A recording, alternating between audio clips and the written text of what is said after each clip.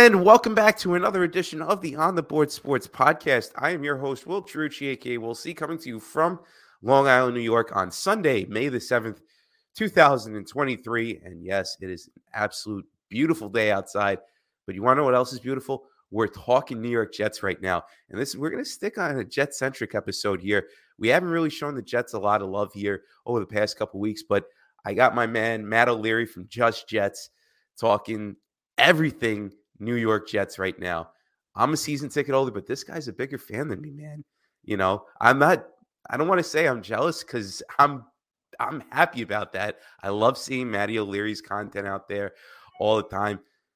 Matt, buddy, how are you? Long time no see. Yeah, thank you so much for having me, Will. Really appreciate it. And excited to talk some Jets football here. It's good times right now. Absolutely good times. And, for the past 12 years, before this whole Aaron Rodgers trade has happened, the Jets have been looking for their quarterback, right? They had Mark Sanchez, they had Geno Smith, they went out and they got Ryan Fitzpatrick, Josh McCown, I could go on, Sam Darnold seeing ghosts, and then we all know what happens. Zach Wilson comes in, now he's a backup after 2 years, and unbelievable this whole Aaron Rodgers trade goes down. So, Matt, give us your thoughts and your opinions on the Aaron Rodgers trade. Yeah, I'm really excited about it. I think, last year watching this team, it very much so felt like they were, ready to compete pretty much everywhere outside of the quarterback position. And now, going out and landing a guy like Aaron Rodgers, it allows you to be competitive with any team in the league because of how good that defense is. You have young studs on the offensive side of the ball and Garrett Wilson, Elijah Vera Tucker, Breece Hall. Now you have a quarterback who can distribute the football. And I think that's going to make the biggest difference this year.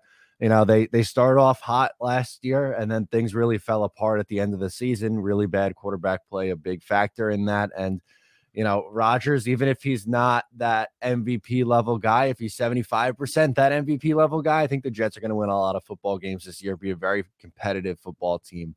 And I love that they got aggressive and made this move. I hope they win games, man. I mean, it would be great to see a division title here for the first time in 21 years. You get to see finally a superstar quarterback here.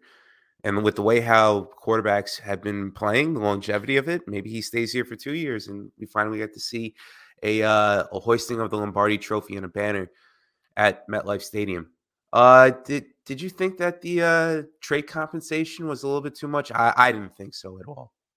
No, it was pretty spot on from what I thought it was going to be. The only thing that really surprised me was the first round pick swap moving back from 13 to 15, but that wasn't enough for me to be like, all right, like the Jets gave too much. It was ridiculous. Like, I don't know. It was essentially the value of a late third round pick dropping down the 2 spots. So to me, it is what it is. That it was something that the Jets, had to do. And I'm all for it. I think it was important to get the deal done before the draft, get him in here now working with these guys. And I love to see him in the facility already, working with his teammates. I love it. I think the compensation was fine. Speaking of the draft, man, the Jets were originally supposed to pick at 13. They trade like we talked about to 15. And in between those 13 to 4, in between those 2 picks, New England makes a trade to move down essentially, and the Pittsburgh Steelers get Broderick Jones, a offensive lineman. Something that we've been clamoring about for this team to do is to get offensive line help on this team in order to protect whoever the quarterback is for the 2023 New York Jets.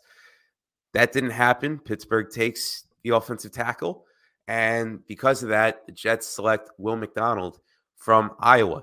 Now, I got to say this. I've never seen a Jets team have this many pass rushers like this 2023 Jets team is going into the year with. Did you like the move for Will McDonald, the selection? It was definitely a surprise pick for me. It felt like they got sniped, right? Broderick Jones has been someone people have been talking about going to the Jets for a long time, and then New England moves out, and the Steelers come up and take their offensive tackle. I was definitely surprised by the pick, but I understand why Robert Saleh went that direction.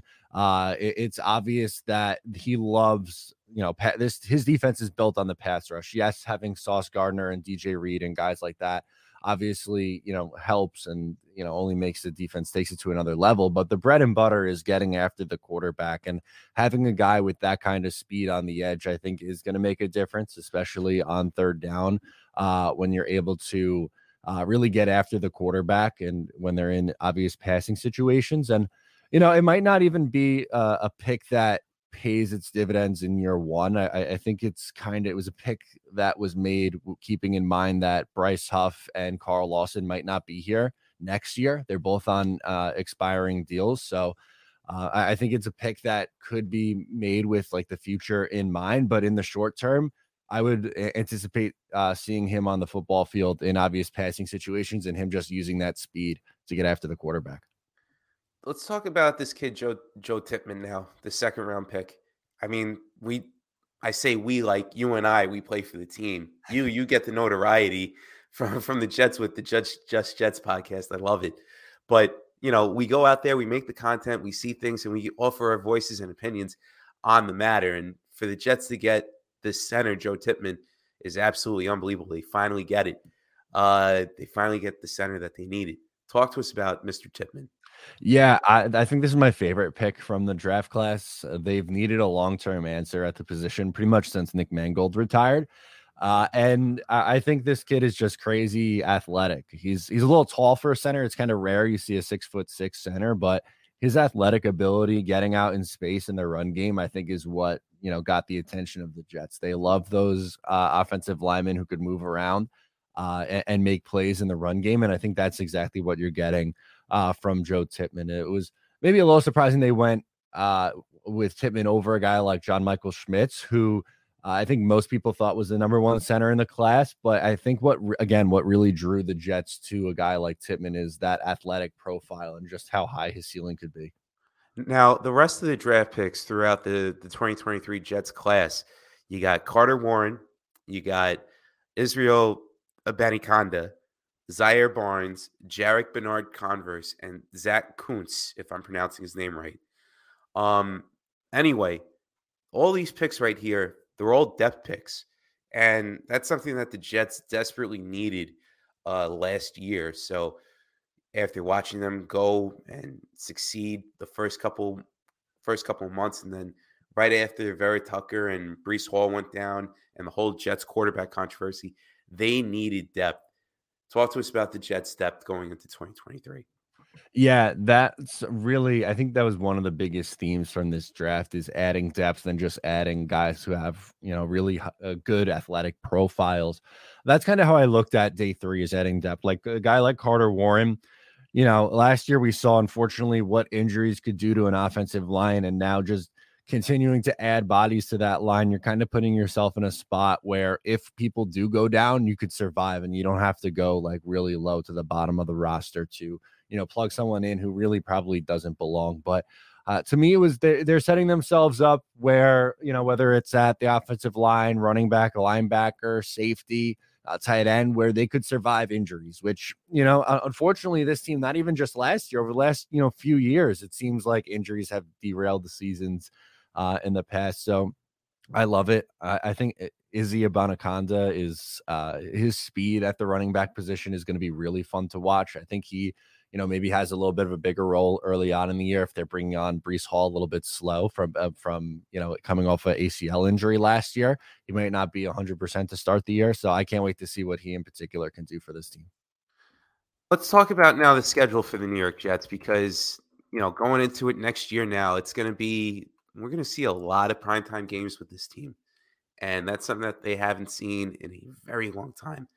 You got the Giants on the road. You got Denver playing on the road too. You got Cleveland, an improved Cleveland team from last year with Deshaun Watson being over here too. And Kansas City's coming here. Got Dallas too. I'm expecting a lot of primetime games here. What do you think? Yeah, absolutely. I mean, I think we all kind of got used to that Sunday at 1:00, but I think that's going to be a rarity this year. I would think they play probably at least 4 primetime games, if not more. I think the most you can get is 6, but yeah, there are a lot of interesting matchups that I think they could put in prime time. Jets, Giants, the Cowboys, Kansas City, divisional game even for the Jets. I think with how the schedule is looking, they could absolutely mix in some, Sunday, Monday, and Thursday night games. The Jets haven't been on Sunday Night Football in like 12 years or something crazy like that. It's It's a been long time. yeah, really long time. I think that changes. I think they get on Sunday night this year. Matt, I got to ask you this because we know about the high times the Jets had back in the early 2000s and going into the AFC Championship games in 2009 and 2010.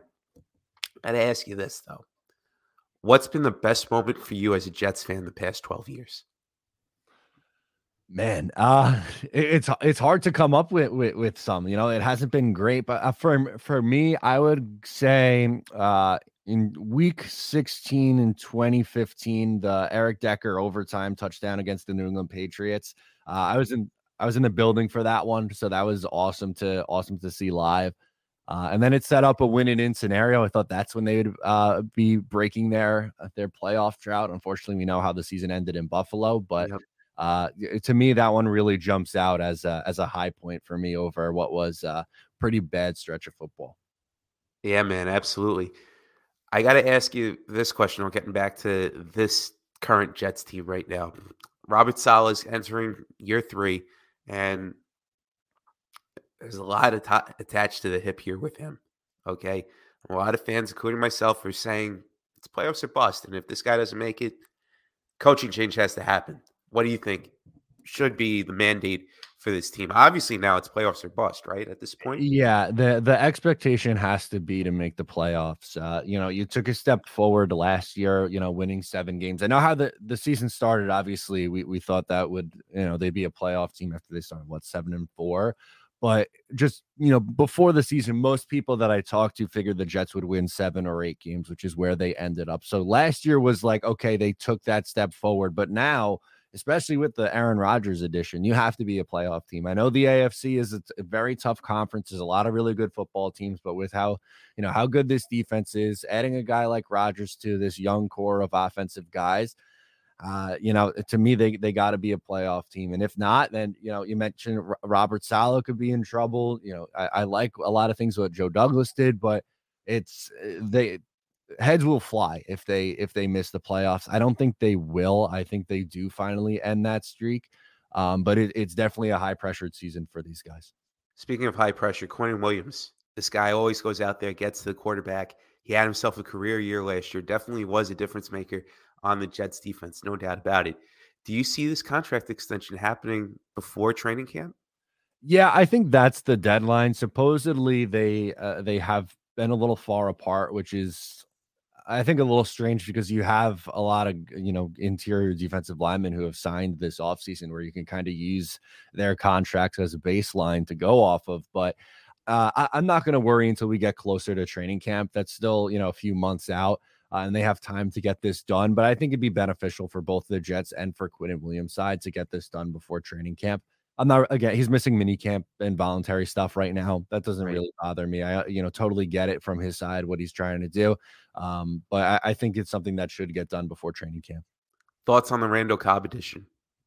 Yeah, I don't get why some people are so bent out of shape over it. Like he's not going to come in here and be a starting receiver. He's probably their 5th or 6th receiver on the depth chart, and it's someone that both Nathaniel Hackett and Aaron Rodgers know and are very comfortable with. So I like it. I think he's a reliable depth wide receiver, which he's replacing a guy like Jeff Smith on the roster.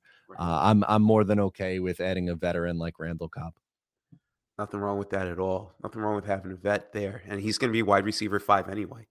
So, Right. like you said, it's going to be something completely different. Now, I got to ask this now. We're going to switch over from the Jets. I just want to get your thoughts. You're a big Islander fan. I know that. Give me your takeaways, your key takeaways from the 2022-2023 New York Islanders. And I know you host the podcast now, Up the Turnpike. So talk to us about that. Yeah, so Mitch Anderson and we worked for Eyes on Isles for years, about 5 years, but both moved on, and we were itching to get back into the Islanders podcast space, so we created Up the Turnpike. You could follow us on social media and get all our coverage there. It's a ton of fun. But I was happy with how they came on strong at the end of the season to make the playoffs, especially with Barzal out. I didn't really give them much of a chance once Matt Barzal went down. I thought they would kind of, fade away after that point, but they played well.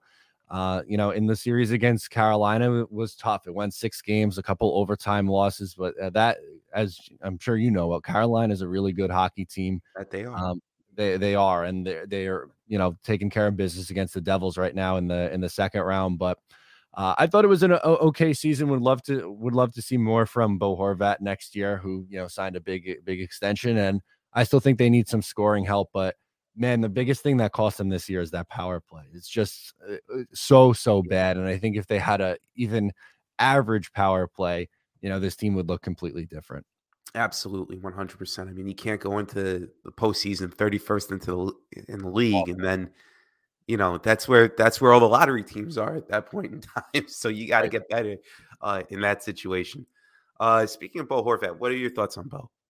Yeah, I saw a lot of fans were killing him, and look, he underachieved, especially in the playoffs. But I really like him a lot. I think he's a guy I'd fully expect him to be a 30 goal scorer for this team next year. He's great in the faceoff dot.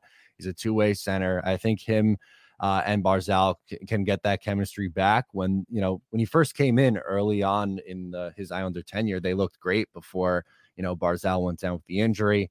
Barzal's back for the playoffs, but he didn't even Matt didn't look his normal self in that series. So Right. I think he'll be fine. I would expect him to be a 30 goal scorer, somewhere around 70, 75 points. And to me, that's what this Islander team needs. They need another 30 goal scorer, and it'd be great if he can get to that point. Lastly, on the Islanders, a lot of radio silence has been going on between Lou Lamoriello and Lane Lambert. There hasn't been anything that has come out over the past week. We've heard about Gerard Gallant getting let go by the Rangers. Yes, news right there. But at that same point in time, no news from Lamoriello or from on the whole Lambert situation. Do you think both come back? Yeah, I think both do come back. I obviously they re-signed Hudson Fashing, and to me that was kind of a hint that there wasn't going to be a change. I think if there were to be some sort of change, they would have held off on some of these, signings that they've made so far already. But I would anticipate both guys to be back with, on a short leash. I think for Lou's side, they need to they got back to the playoffs this year, which was good, but they need to be a team that's a little bit better in the regular season and not just, sneaking their way into the playoffs. And for Lane, I thought he was okay in his first year, some good, some not so good, but we'll see as he develops, as a coach in this league. Definitely some areas for improvement from him, but I would be surprised, I think, if they moved on from Lane after 1 year since they made the playoffs. I hear that, man. We got to go from one blue and orange team to another blue and orange team, a team that you root for, the New York Metropolitans, the Mets. Everybody had a lot of hype and a lot of hoopla around them. Uncle Stevie spending the money, going out there, trying to be like the Yankees in that sense.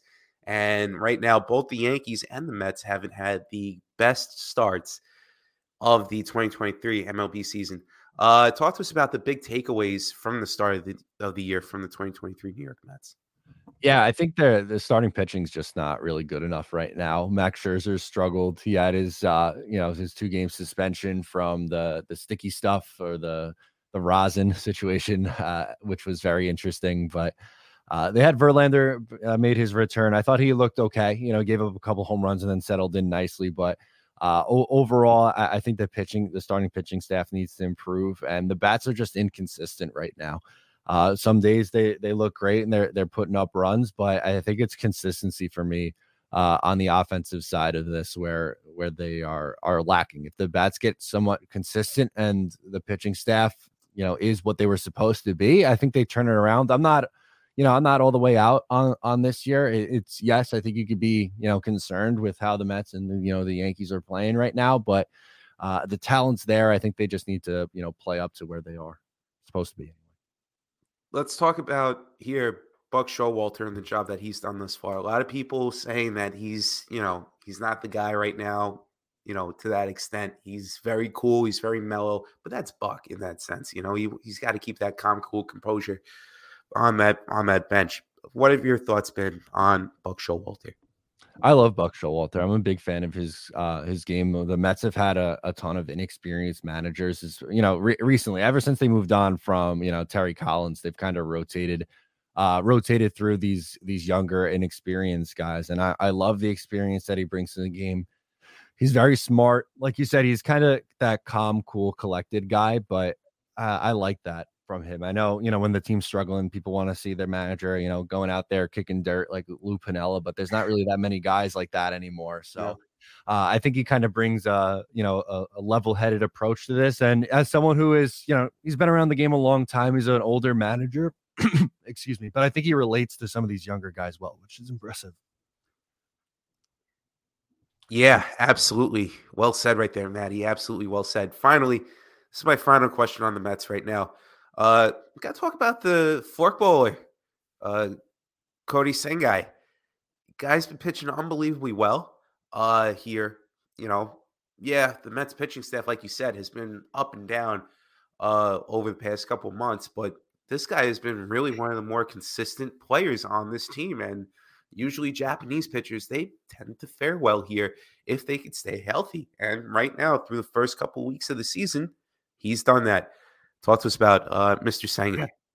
Yeah, excuse me. My voice just kind of went on me, but yeah, I really like Senga. I think he's made that transition pretty well to the major leagues. I love that forkball. It's nasty when he has that thing going. He pitched really well the other day. But the toughest thing from making that transition usually is the rest.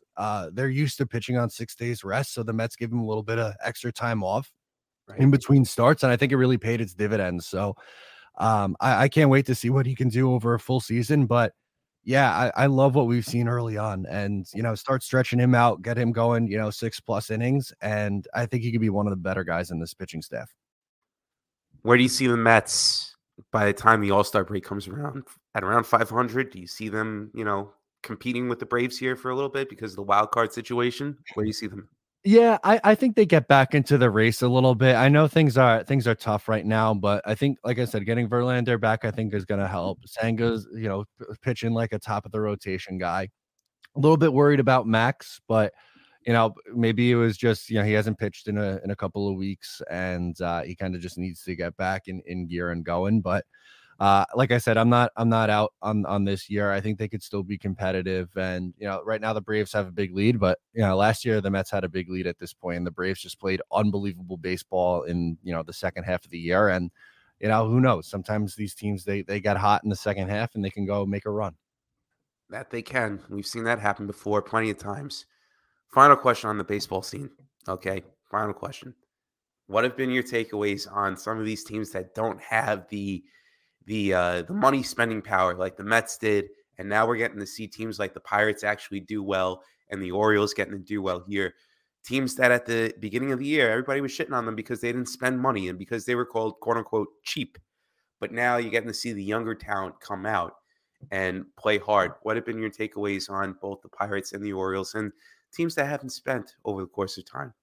Yeah, I think it's good for those organizations and those fan bases to see a good and winning product. I think they deserve it. The Pirates fans are loyal. They're a loyal group. They've been there a long time, but they're a team that doesn't really like to spend a lot of money, and then they've had a lot of losing seasons over the last few years. And the Orioles, kind of the same thing. They had a nice run when Buck was their manager, and then over the last few years, they've kind of gone through this rebuilding phase. I think, I do think that Major League Baseball, there is a little bit of a gap between the teams who can spend and the teams who don't, and I don't love for the game. I wish all the owners were really as invested as the ones at the top and wanted to spend as much, because I think when you spend money, it helps you make money by trying to put, bring people to the stadium and get people interested. But in terms of just how these teams have been playing, it's been a surprise, but I think a good surprise for these fan bases. We'll see if they're able to sustain it, but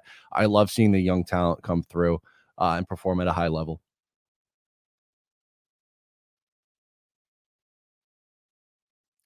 You're muted.